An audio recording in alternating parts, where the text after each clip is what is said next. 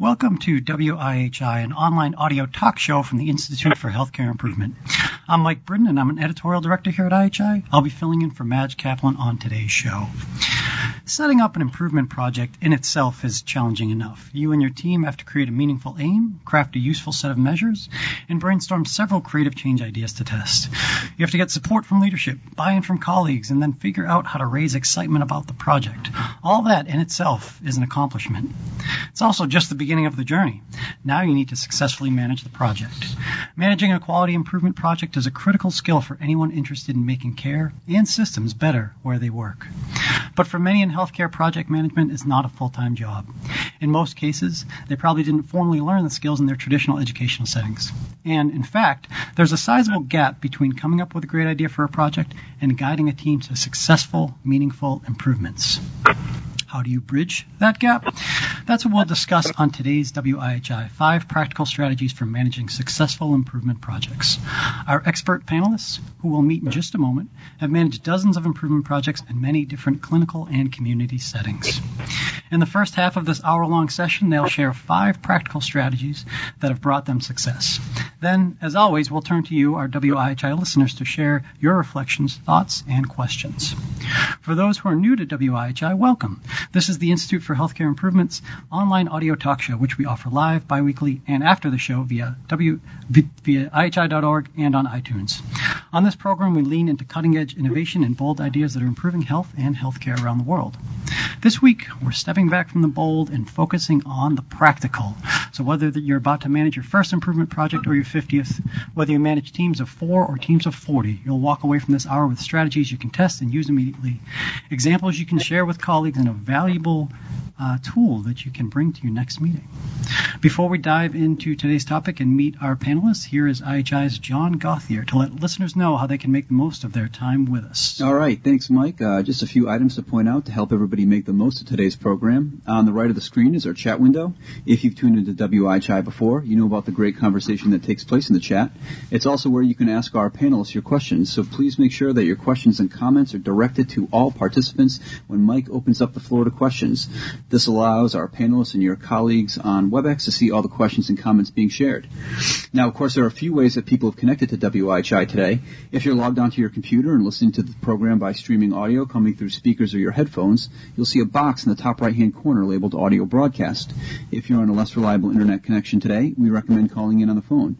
If you experience any audio issues, please send a quick message to the host in the chat, but a simple solution to any audio hiccups may be to pause the WebEx audio player and then press play. If that problem persists, please let the folks at IHI Customer Service know. We have their number on the screen right now. Also, if you're hoping to get your hands on today's slides, I've provided a direct download link in the chat. Tomorrow they'll be posted at our archive over at IHI.org/WIHI, along with today's chat and other helpful articles and resources mentioned by our guests. You can also email info@IHI.org, and they'll send them your way. And finally, we're always looking for ways to improve the listener experience here on WIHI. Please take a quick moment after the program to fill out our very short survey and let us know how you've done. Back to you, Mike. Thanks, John. Again, we'll turn to the chat and your comments at about the halfway mark of the show.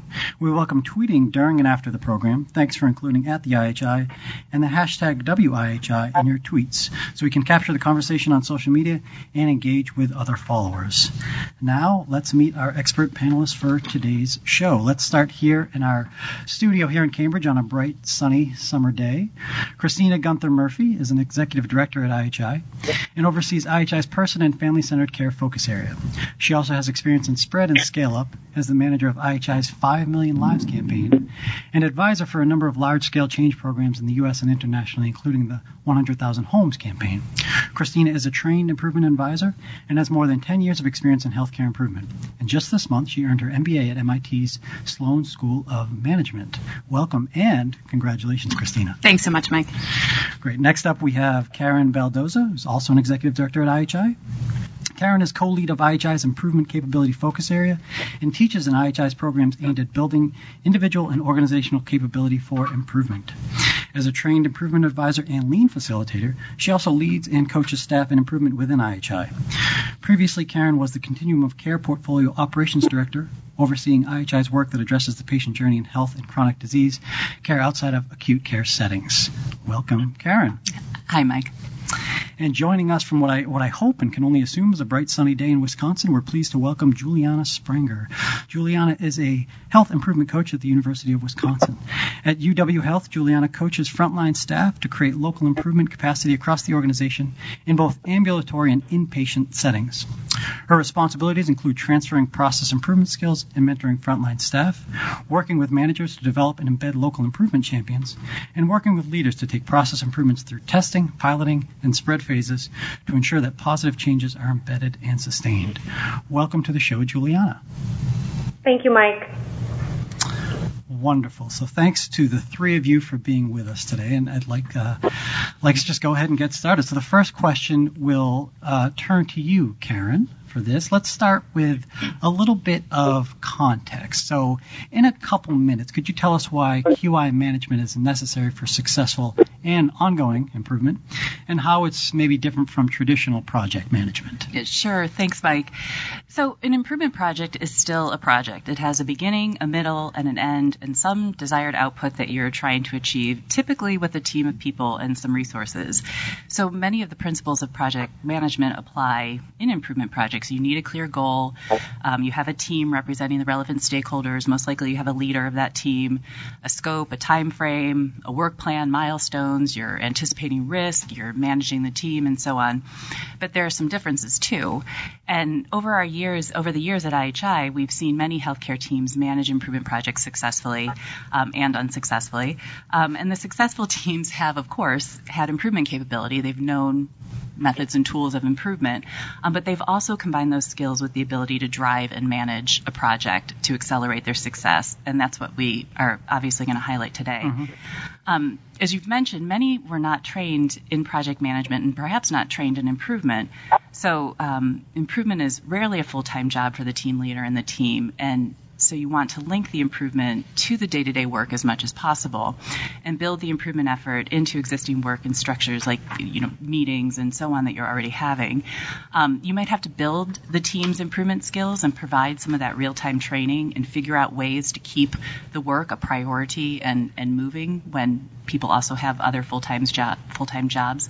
And on the next slide, you can see a couple of the other things that we've highlighted as being different when you're managing a quality improvement project. So, for example, how you might go about the project is known. You know you're going to use improvement methods. You're going to engage a team, but what you're actually doing might change throughout the project based on your learning. You're testing different ideas. Some work, some are showing success and you're going forward. Some you might stop, and that's going to change throughout because you're learning along the way.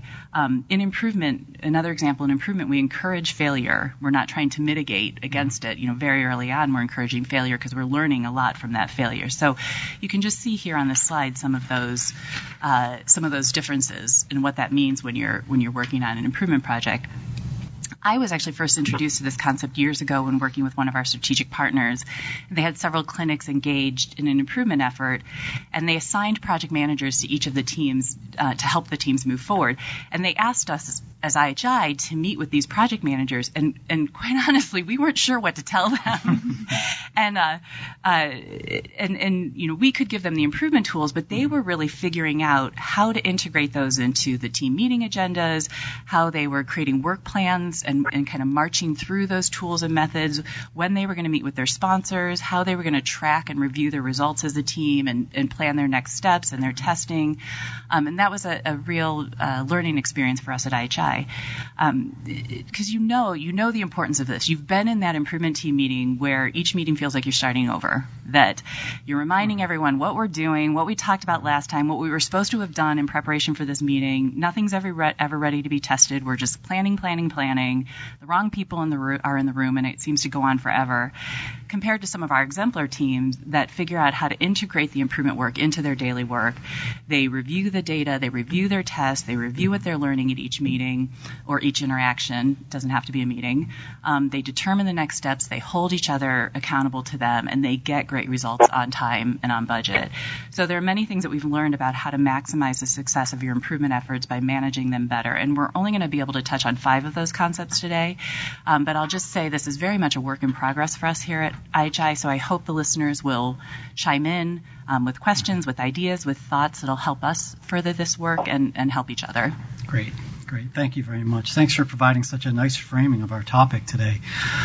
Juliana, before we explore the 5 practical strategies that will really serve as the bulk of the show, I want to turn to your work in Wisconsin for a moment. First off, do Karen's comments resonate with you? And then perhaps you can give us an example of a recent project that was in need of some serious management. Thanks, Mike. You bet. Absolutely, Karen's comments really do resonate, especially the concept of the meetings where you get together and you're talking about something and you're thinking to yourself, wait, didn't we talk about this last time?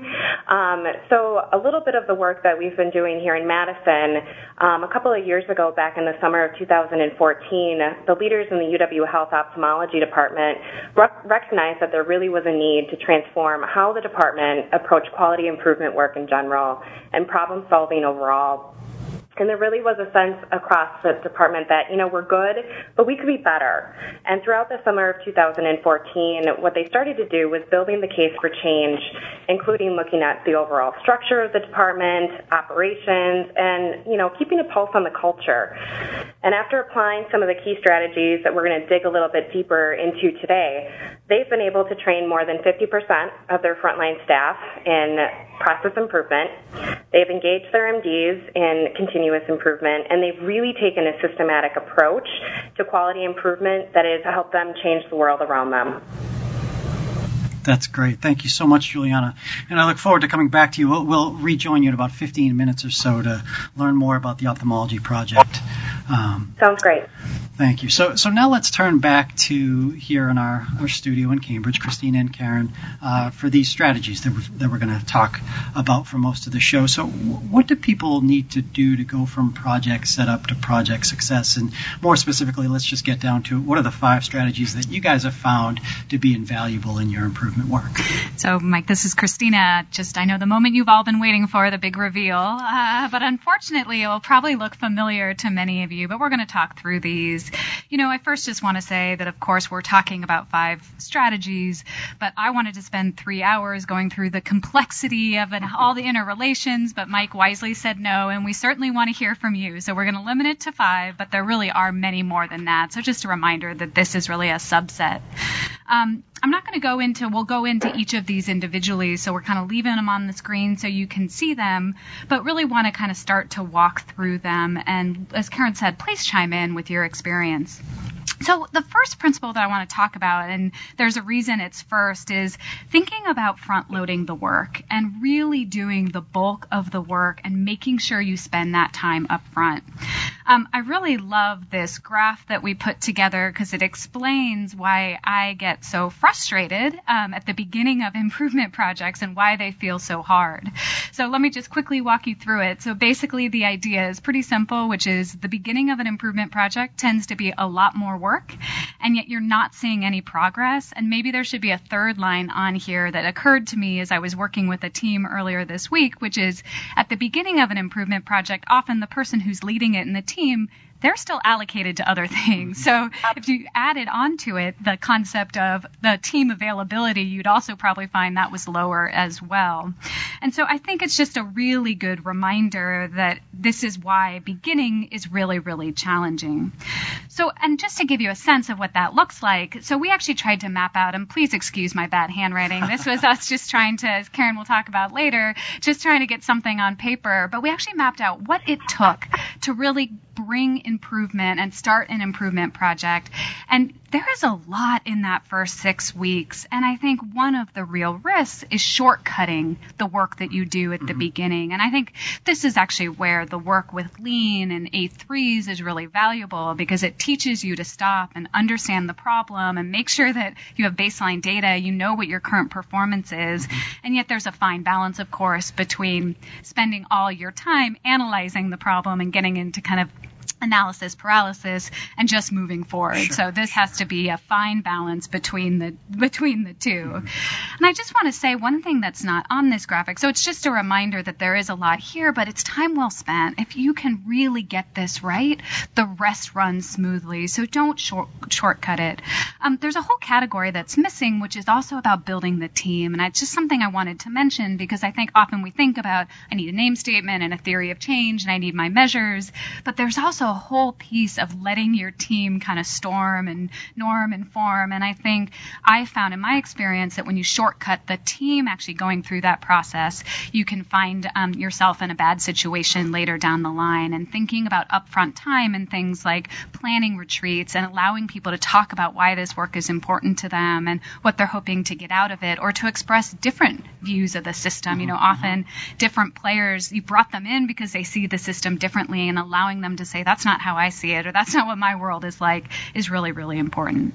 So just one practical way to kind of live this strategy, which is something that one of our improvement teams created, and what I really like is it does two things. So it's just a checklist of all the things that you need to do at the start of the project. But the two things I like about it is, one, it allows you to see progress before you're going to see progress on your measures. So you can actually feel like, for those of you who may be inclined like me to like to check things off a list, you feel like you're making some progress.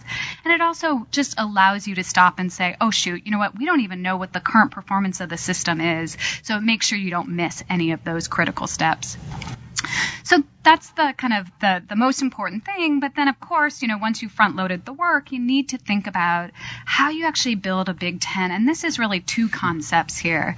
So the first is about how you think about engaging individuals in the setup of a project. And the second concept we'll talk about in a second is how you actually make sure that as a leader of improvement project, you're not doing all the work. There's really good ways to delegate this. So this is an example that I really love of a stakeholder analysis we did when we were thinking about some work around the quiet at night measure for HCAHPS in hospitals. And I think what I really like about it is first of all, it assumes good intentions. That, you know, just to give you an example, the hospitalists don't even know that the way that they're prescribing medication may interrupt sleep at night. And so they're kind of like, I don't really need to be involved in this. And so thinking about, gosh, we need to figure out how each of these stakeholders, we understand what really matters to them. They all want to provide good patient care, but make sure that we don't have anybody that's going to try to stop this project from happening. And I think what we often see is people come into resistance much farther down the line because they haven't thought through each of these things. And I think just related to this, I will say that, you know, if you're going to have a bunch of people who are going to stop the improvement project from happening, rethink it, you know, rescope it. Think about how to engage them as part of the team or consultants. Put your sponsor to work. Ask them to start talking to people to understand what's really going on. But don't just try to keep pushing forward when nobody is really going to help you make that change. So the second concept, even kind of in the Big Ten, is that what we often see, and I think I've had a tendency to do myself, is you try to do all the work. And one of my favorite concepts is how you put your sponsor to work, or your executive sponsor, whatever you call it in your organization. I think often we forget they did this work previously, or they really love doing improvement too. And so there was a team we worked with where the executive sponsor actually helped design some PDSAs and help them think through the measurement. And they said that it was their favorite part of the day was getting to work with the team to do that. So I think thinking about how to do that. The second thing is, you know, one of the things to really think about is how you delegate chunks of the work to get other team members involved. So there was a resourcing project we did here where half the group really focused on understanding supply, and one of the primary drivers, and the other half looked at understanding demand, another primary driver, and then came back together. Or likewise, in some work that we've been doing on What Matters, there was a super eager medical assistant who was like, let me design and run a PDSA. I want to understand what matters to my patients. And so I think if you can really think about, there's a lot of interest and capability, and you may be under leveraging that when you're actually running an improvement team. So there's a lot of ways to kind of share the load. So the third principle is around making it easy. And I think too often we make the work of improvement burdensome and serious. And it is serious. These are important things we're trying to change. But the team is rarely full time. So it's even more important that you, one, make it the best part of the team's day. And second, that you figure out how to integrate improvement into existing structures. So I love this example of an improvement team huddle. It's 27 minutes and it includes balancing measure of kind of staff, how is this going for you, staff satisfaction, where they do the report out real time in the meeting, as well as actually kind of tracking the PDSAs and measures. And, often this meeting ended early. So in 27 minutes, if they could accomplish this much, thinking about how to be efficient and use meetings well. I think also if there's a committee meeting that's not working, stop the committee and go run some PDSAs. Look for opportunities to actually do some swapping of here's how we're using our time right now that's not quite working. Can we embed improvement? Or do we have a standing meeting where we could do an improvement update as a part of that? So anything you can do to build this into existing work and really find ways to kind of bring the heart back into it, telling a story about a PDSA that really made a difference or about why this work is important. So I know a whirlwind there, and I'm going to turn it over to Karen to kind of keep us going on some of these practical strategies, but we're looking forward to hear what you have to say in the chat as well. That was great. Thank you, Christina. So Karen, please take over. Yes, thank you, Christina. So the next concept that we have here is focus on learning, not perfection. And you hear us say that a lot at IHI, but when you move to implementation, you need buy-in, you need high confidence, you need the data to back up your results. But in the beginning of the project, your focus is on learning quickly so you can make progress faster.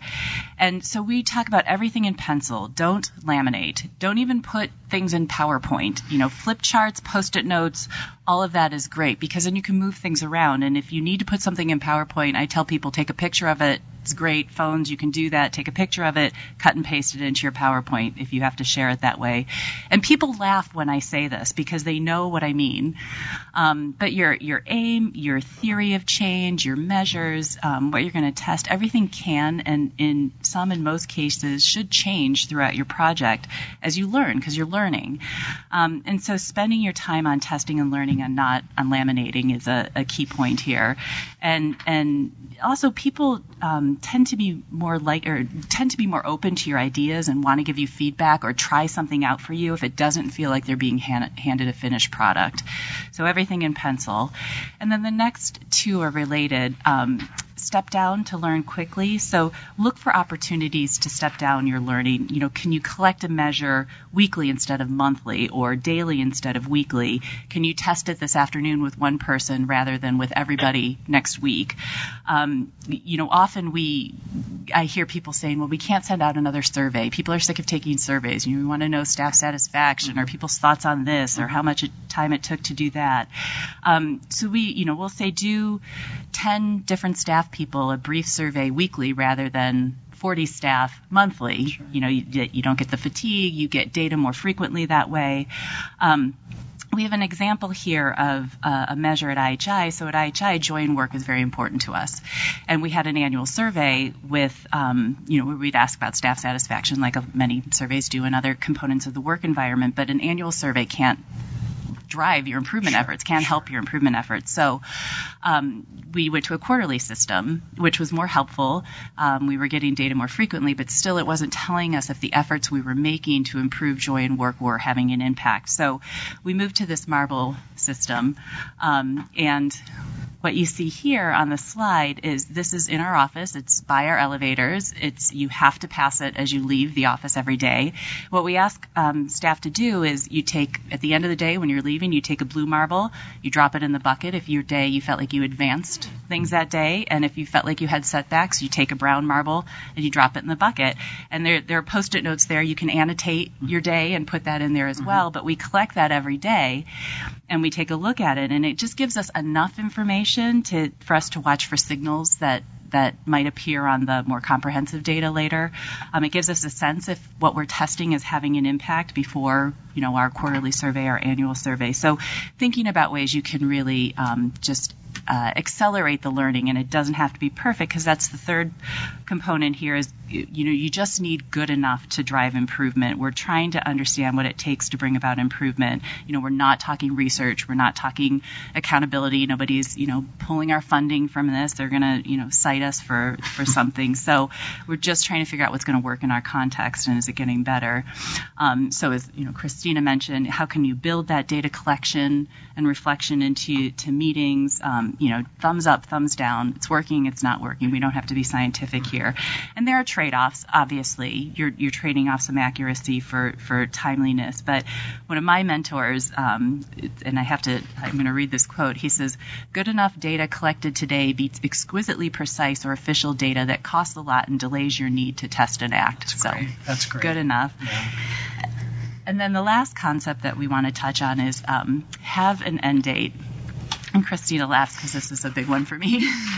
But the idea of having an end date, improvement work rarely has a natural conclusion, because it's, CQI, continuous quality improvement. There's always something we can be improving.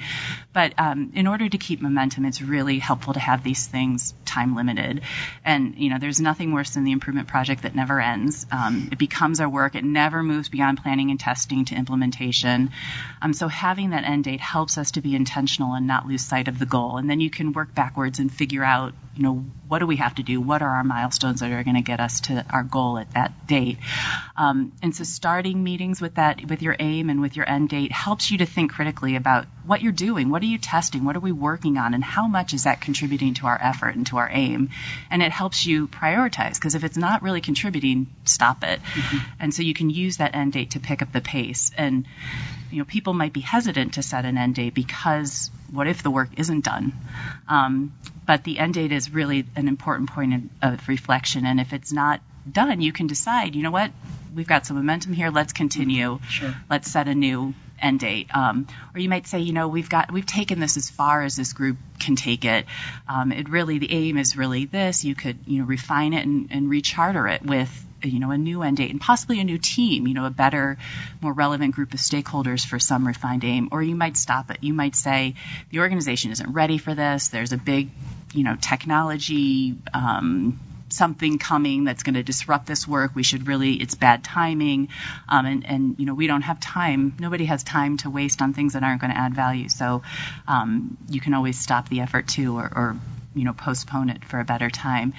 And then just a couple other tips on an end date. Inevitably there'll be some wrap up after the end date, so plan for it, having a 30, 60, 90-day plan to make sure you're holding the gains. Recognize and celebrate the work that's happened to date. And then if you aren't continuing, or you're handing this work off to another team, you can always, capture what you've learned in a guidance document, capture the best practices and promising ideas so that learning isn't lost. Have a formal handover to a new team to share what you learned, or have some overlapping team members so that work can be carried forward. Great. Thank you so much to both of you. Those are great strategies, and so much great chat going on already. I hope people are checking that out. There's some good conversation going on. And Karen, actually, before we turn it over to Juliana, I want to ask you to repeat that quote, if you could, that you got from your mentor. We've got a couple of requests for that, and it seems like a very poignant point. I just want to underscore that. Yes, it is. Good enough data collected today beats exquisitely precise or official data that costs a lot and delays your need to test and act. Profound. Good stuff. Good stuff. Okay. So thank you guys for sharing. And as we close out the first half of the show, before we turn to Q&A, I want to reconnect with Juliana to see some of these strategies in action. So Juliana, how did the ophthalmology project turn out, and how were these strategies particularly helpful with the work? Great question, Mike. So back in 2014, like I said earlier, the leaders really recognized that there was a varying level of process improvement skills and know-how across the department. And the department is made up of 5 separate clinic locations here in Madison. And the sponsors of this work, which really had a vision from day one of how this could look and should look, held 4 separate retreats just to kind of get some momentum, kind of part of that front-loading process for staff and physicians. And they got together and they talked about, how are we currently doing things? What is our knowledge in process improvement? and they really took the time up front to understand how they were working in order to make their patients' lives better and their own lives better in the process. And I think one thing that the sponsors really wanted to instill across the department was, we're accountable, but we're capable in improving our experiences for ourselves and for our patients. And these retreats were all part of the important front-loading process for effectively managing the quality improvement work that was about to come. So the front-loading, the work here, which you can see here, this has been key for creating the structure for success in the last couple of years. So back in 2014, in addition to the retreats, there was the development of an oversight body, which created a charter to effectively manage this work, which included the scope, key operational leaders, and really kind of outlined what does success look like for this work? What are the key skills and key quality improvement sort of methods that we want our staff to understand? What does success look like? And I think the sponsors, I can hear them in my head, saying that the beginning was kind of slow, but that front-loading has ultimately been a great investment and well worth it because, they learned how to learn, so to speak, and how to problem solve at the same time. And as a result, now in 2016, the department is really starting to see the improvement and the lasting change as a result. So you can see here on the progress curve, they really have started living their vision. They've had 19 process improvement teams, which are at any given moment sort of out in the department collecting data, doing testing, as well as 22 recommended processes, so things that have been vetted through PDSA. And they've also developed a really robust spread structure for sharing the things that make sense, to share those better ideas. And along the way, they've effectively developed a communication method to keep the department, since it is in pockets across Madison, in the loop of the efforts that have been underway, which have included the utilization of huddles and visual management boards. So I think, So I think the next lesson and key strategy that they have employed with their ophthalmology operations quality improvement work in the last couple of years has really been building a big tent. So you can see here the vision statement that was created by the department at one of those retreats, and it highlights some of the key words that have really been guiding principle for this work: quality improvement, education, innovation. And this was a vision statement that was drafted pretty much on the first take at a room of 100 people. So we were pretty impressed with that. And the vision statement has really been championed by the sponsors from day one. We really definitely put them to work, and they rose to the challenge. They acted as true role models for the work, including the supporting staff and faculty in carving out the time to do the testing, to get together and meet and talk about what did they learn with their PDSA cycles. And they all along had an eye for really building the capability within their department at the local level. And one unique way that we did this, you can see a picture here, is of our UW Health Improvement Champions, which is a local program here at the UW that focuses on transferring skills to frontline staff to really support and sustain local improvement efforts over time, because we know that sustainability is something that we can struggle with sometimes with process improvement. And these trained improvement champions, they really help the sponsors build that enthusiasm for this work. They sort of carried the mantra forward and really, I would say, were fundamental change agents in making this overall sort of endeavor a success. So in addition to building a big tent and front-loading, the kind of final key strategy that they employed was really focusing on learning and not perfection. And, we heard Karen talk earlier about, don't laminate it, don't put it in PowerPoint, it doesn't need to be perfect. And that is something I would say is so critical for setting yourself up for kind of successful process improvement and project management and quality improvement work. So learning, as you saw in our vision statement, was really a key focal point of this work. And it continues to be stressed as we go along. So is this with kind of QI efforts waiting to move forward until everything is perfect? Something we've really worked on here is, okay, how can we keep the work moving forward? What can we share and what can we learn from it as a result? So from the group that you saw earlier, we would encourage them to build new habits. This was about trying out new skills, and that included creating run charts, which for some of them were a new concept, and monitoring data over time. And sometimes this meant, because we were working with frontline staff who maybe didn't have access to a computer, tracking their progress on a sheet of paper. How does it look this week? What is our data telling us from the last 4 days? And just drawing the dot and keeping the work moving forward. And it was a nice concept because the team was using data to drive their decision making. They were reviewing it, and again, all while keeping it moving forward. And I think another thing that you'll see here is those operations, the improvement champions, they met a couple of times a month, and they would come into a room, and there were about 10 of us.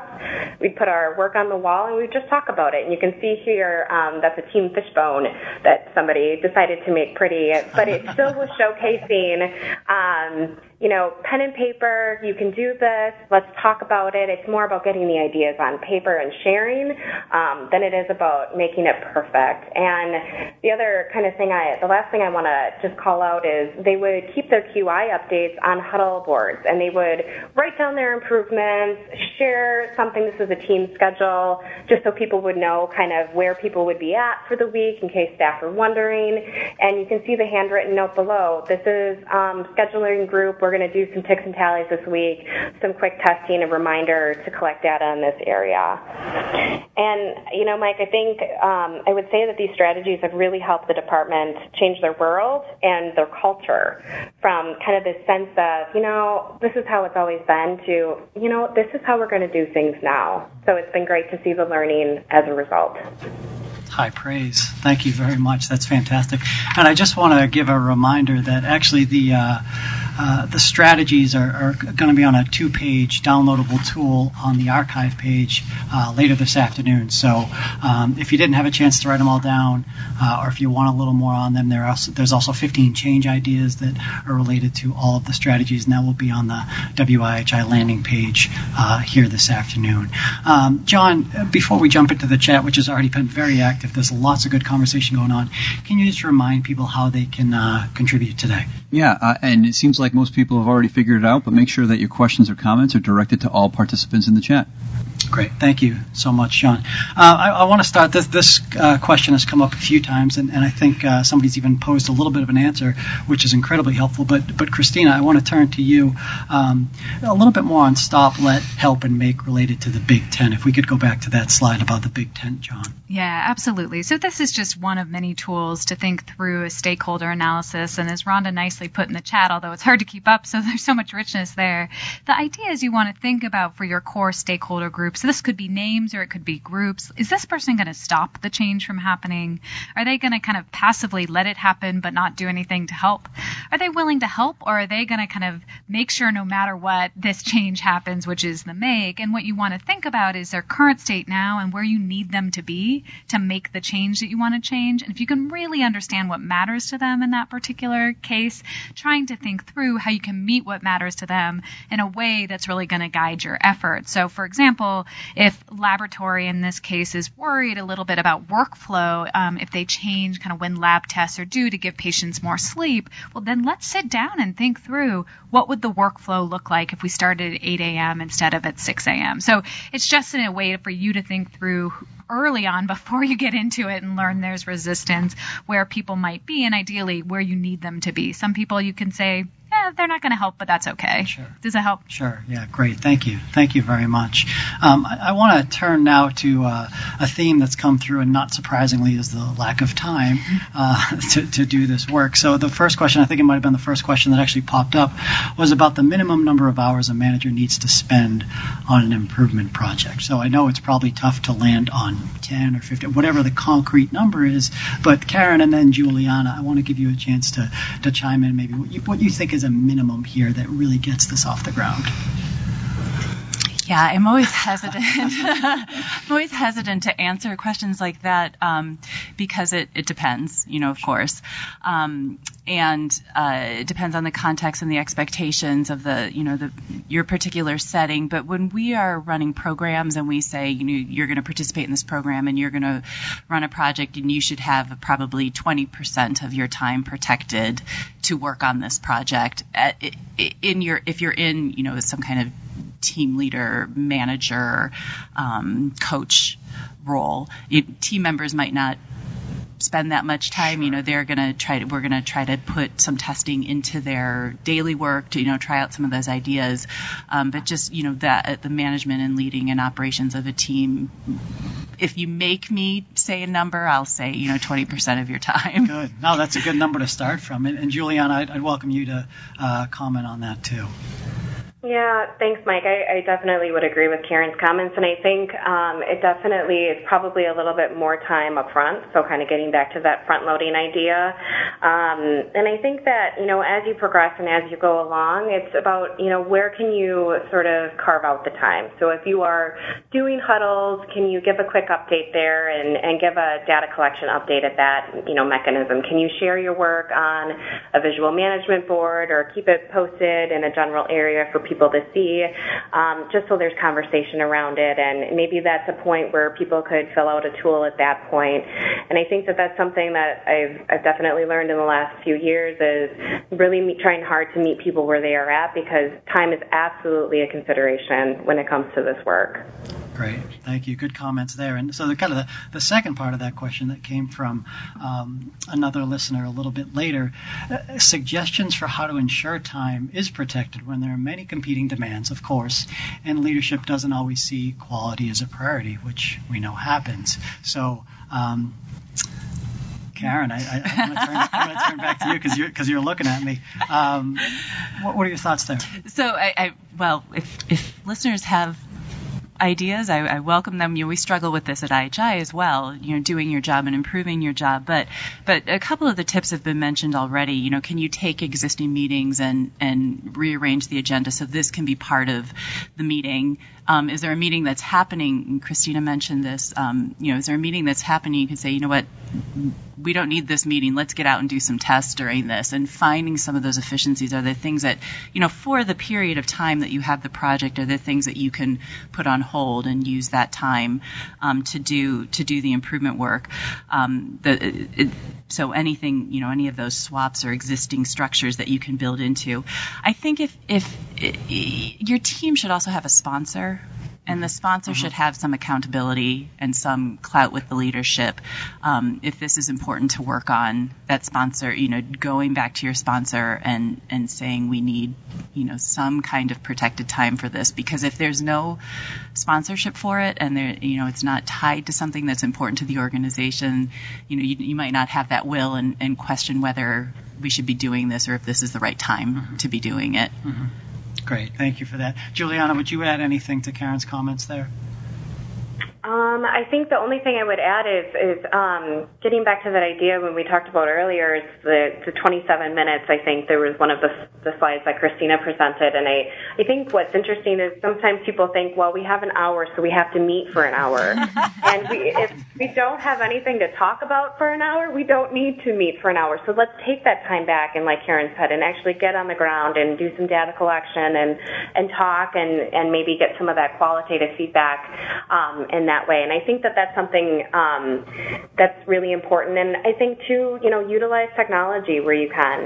Can you use the phone? Can you hop on WebEx? Can you do a Skype with people just to, maybe not everybody can make it to the meeting, but can we still somehow figure out a way to get together for 15 minutes and tap into some of those existing technologies to keep everything moving forward?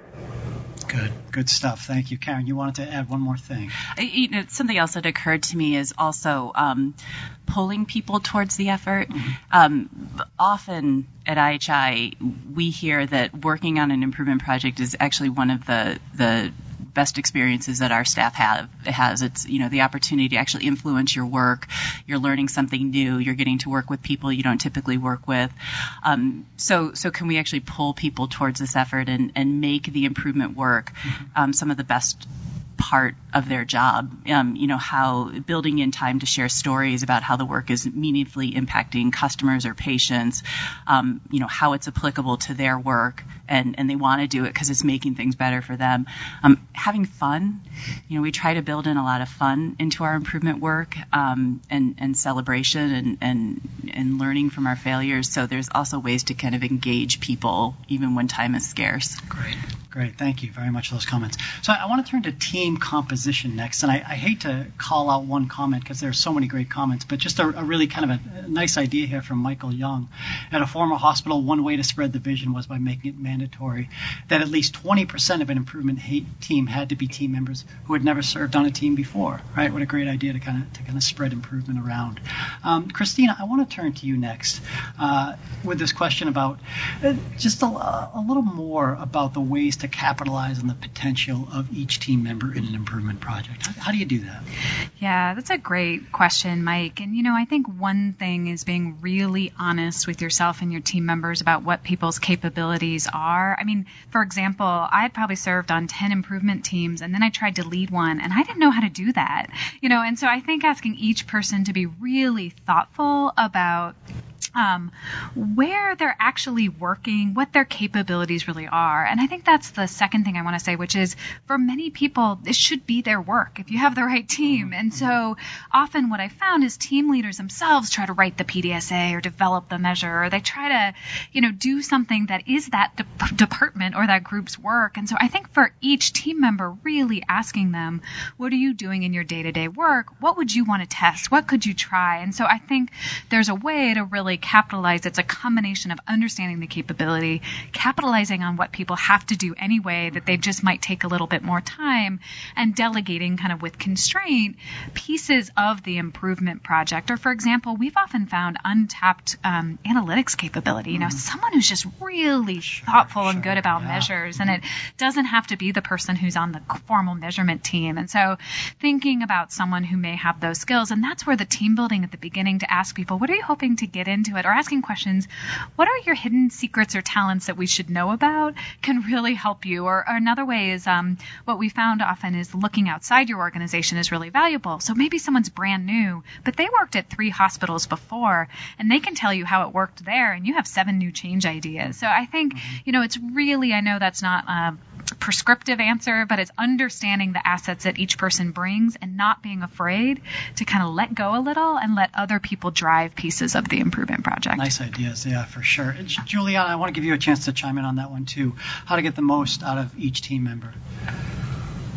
I think a couple of things, strategies that I've seen that have worked pretty well, I think, in the past is really sort of this idea of checking titles at the door. So when you do have an interdisciplinary team made up of multiple roles, letting people come in and talk about their day-to-day operations. It never really ceases to amaze me that because we're so busy, people get together and ultimately somebody will leave the room feeling like, I didn't know that you did that.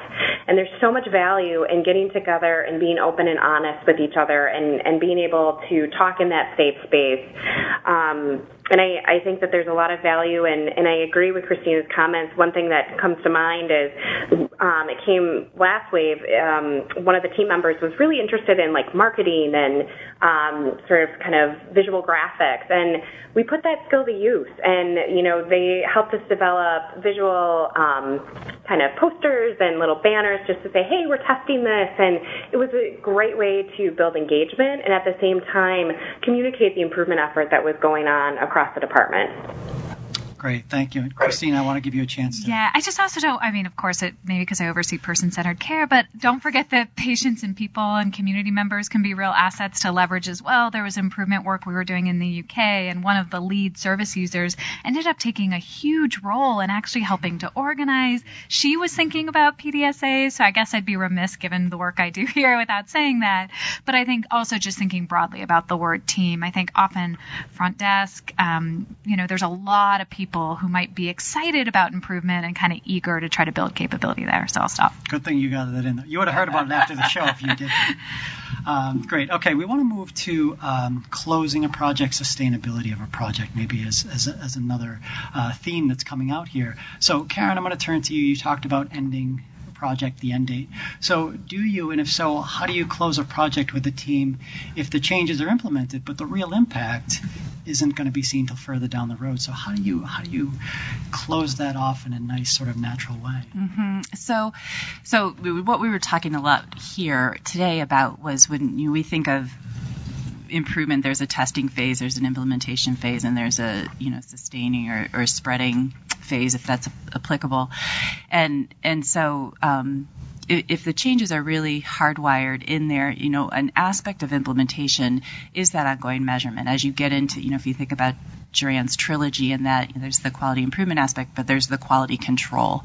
So what are those discrete measures, or that one outcome measure that we are going to continue to track as an organization and watch that over time and see, and we can annotate that run chart or that control chart and said there was an improvement effort here, and look, we're seeing those results sustain over time, or the outcome is now being felt as we expected from this improvement effort, and we're sustaining it.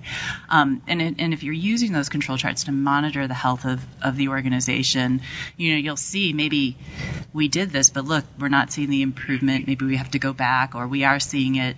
It's for that improvement team, or it's starting to dip. Maybe we need to concentrate a little bit of effort here and get it back up to the level we were looking for. But it's really falling into that those principles and practices of sustainability. That's great. And related to that, and this is kind of the ultimate question here, is maybe how do you ensure the gains from the project stick in the operation post-project?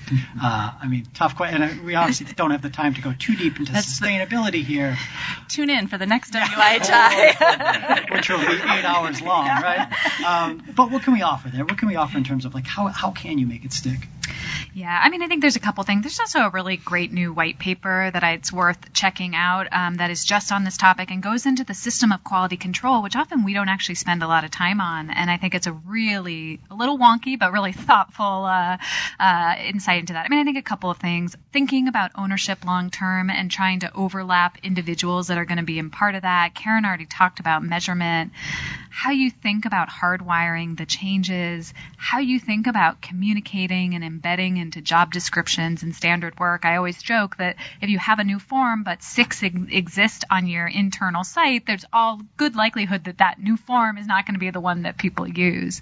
And then I think really thinking about whether you've created more work or not. There's some really wonderful work that's been done by Chris Hayes on this topic, a former IHI fellow, about making sure that as you build improvement projects, kind of assessing overall, have you made the workload higher or have you actually reduced? Certainly the improvement project is more work, but it should be less work over time. And so if you're not thoughtful about designing improvement projects that ultimately reduce the work of the system, you start to just create more and more work. So I know that's really high level, but hopefully a place to start, and definitely check out that white paper. Good place to start for sure. And Juliana, I just want to give you a chance to chime in and perhaps even allude to the ophthalmology project that we talked about. How do you make that stick after the project ends? Yeah, that's such a great question, and something that we definitely talk about a lot here at the UW. And I think, it's something we're learning, right, along the way and as we go. I think a couple of things that we've tried to employ, just kind of going off of Karen and Christina's ideas, so that ongoing sort of just assessment, using a run chart to say, are we keeping those gains? And maybe whereas when we were in that active testing phase of monitoring it, maybe every day or every week, maybe when we've moved to implementation and spread and sustainability, we're monitoring it on a monthly basis, just to keep a pulse check on, are things working the way we want them to or not? And then if not, kind of going back and doing some quick PDSA cycles to hopefully improve the gains. And I think also relying on some of that qualitative feedback, right? Sort of that sense of something doesn't seem to be working really well here, and maybe doing some testing on that to kind of further vet that out. I will say the hard coding is key. So some of the process improvements that the ophthalmology improvement has been focusing on include same-day scheduling, and we are now in the next step of updating the job descriptions with hard coding that, sitting down with patients same day as part of a job requirement, so that these these small tests of change are actually hard-coded into sort of the standard of how things are done in the department. So those are just a couple of ways. No, those are great. Thank you very much for those contributions. I'm going to turn to our panelists to give their final thoughts in just a moment, John, but I want to turn to you for a quick message. Yeah, thanks, Mike. If you're listening to today's WIHI, you've already started down the path of becoming an expert at moving improvement projects forward. At IHI, we're proud to offer a great program for you starting this September. Improvement Coach will build your knowledge and skills in the application of the science of improvement and help you lead improvement efforts. You've already heard from one of the exceptional faculty in the Improvement Coach program on this WIHI, and that's Karen Baldoza, and she'll be joined by two other experts during the program. We're also excited to be able to offer WIHI listeners today a 15% discount on the enrollment in Improvement Coach if you're one of the first 10 people to contact our wonderful IHI team member, Caitlin Littlefield. A link to the program, which is ihi.org/Improvement Coach, and Caitlin's email and phone number are up on the screen right now. Check those out, and we hope to see you in September. Thank you, John. Okay, we're going to turn to our panelists for just some closing thoughts here as we get to the top of the hour. So, Christina, let's start with you. What would you like to leave us with?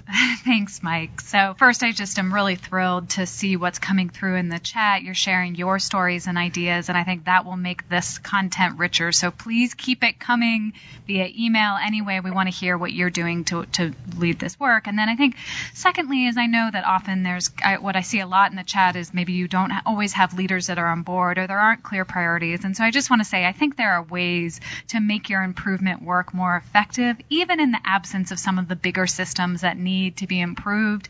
I hope we've started with some of the ideas of how to do that, but just encourage you to get started and try to think about not just the improvement capability, not just the project management, but really what have you kind of harvested from your years in improvement or others on your team about the little things you can do to manage the work to really make it more effective. Great. Thank you. Those are great comments. Juliana, let me turn to you next for your closing thoughts on today's show.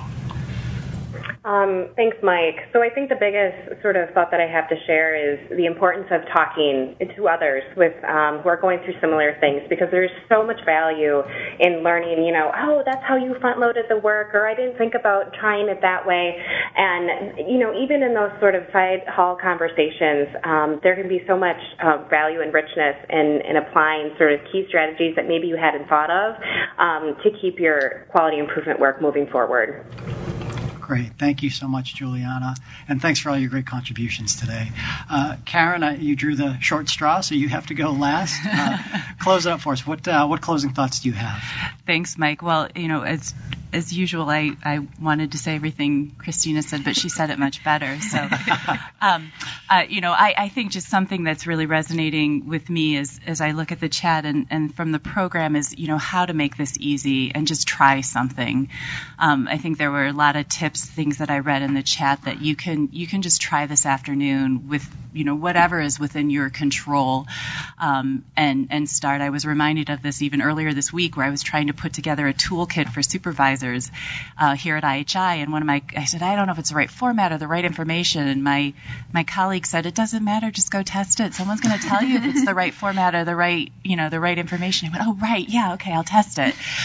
So it doesn't have to be hard. You can try something this afternoon, and hopefully there are some tips that people will feel like they can walk away with and help their work. Great, and again, just another reminder that the 2-page strategy document that Christina and Karen put together will be available on the archive page after the show. So a big thank you to today's audience for a great chat, great discussion, and of course today's expert guests. What a great and practical discussion we had. Next up on WIHI on July 28th, we'll learn some of the innovative work going on in the 100 Million Healthier Lives Initiative, and in August we'll turn to the world of EHRs. A reminder that you can download the chat and any slides we used for our discussion today when you log off. Look for that option, and we'd very much appreciate your filling out a brief survey that will pop up. We want to know what worked for you today and how to continue to make WIHI a better program. Check out the archive pages for WIHI, where you'll find an audio download of this program, plus all the resources posted by tomorrow morning. You can also find the podcast on iTunes or your favorite podcast provider. Subscribe under Institute for Healthcare Improvement. And if you like what you hear, please write a review on iTunes. Any questions that you have, please reach out to info@ihi.org, and feel free to suggest future show topics as well, as we're always trying to come up with ideas that fit our audience. The people who help make WIHI possible are Matt Morse, Jameson Case, Vicki Minden, Jane Brosner, Val Weber, and Haley Ladd. Thanks also to Stephanie Gary Garfunkel for help on Twitter today. It is my privilege to host an audio program focused on how we can improve health and healthcare around the world. For the Institute for Healthcare Improvement, I'm Mike Britton. Have a fantastic day.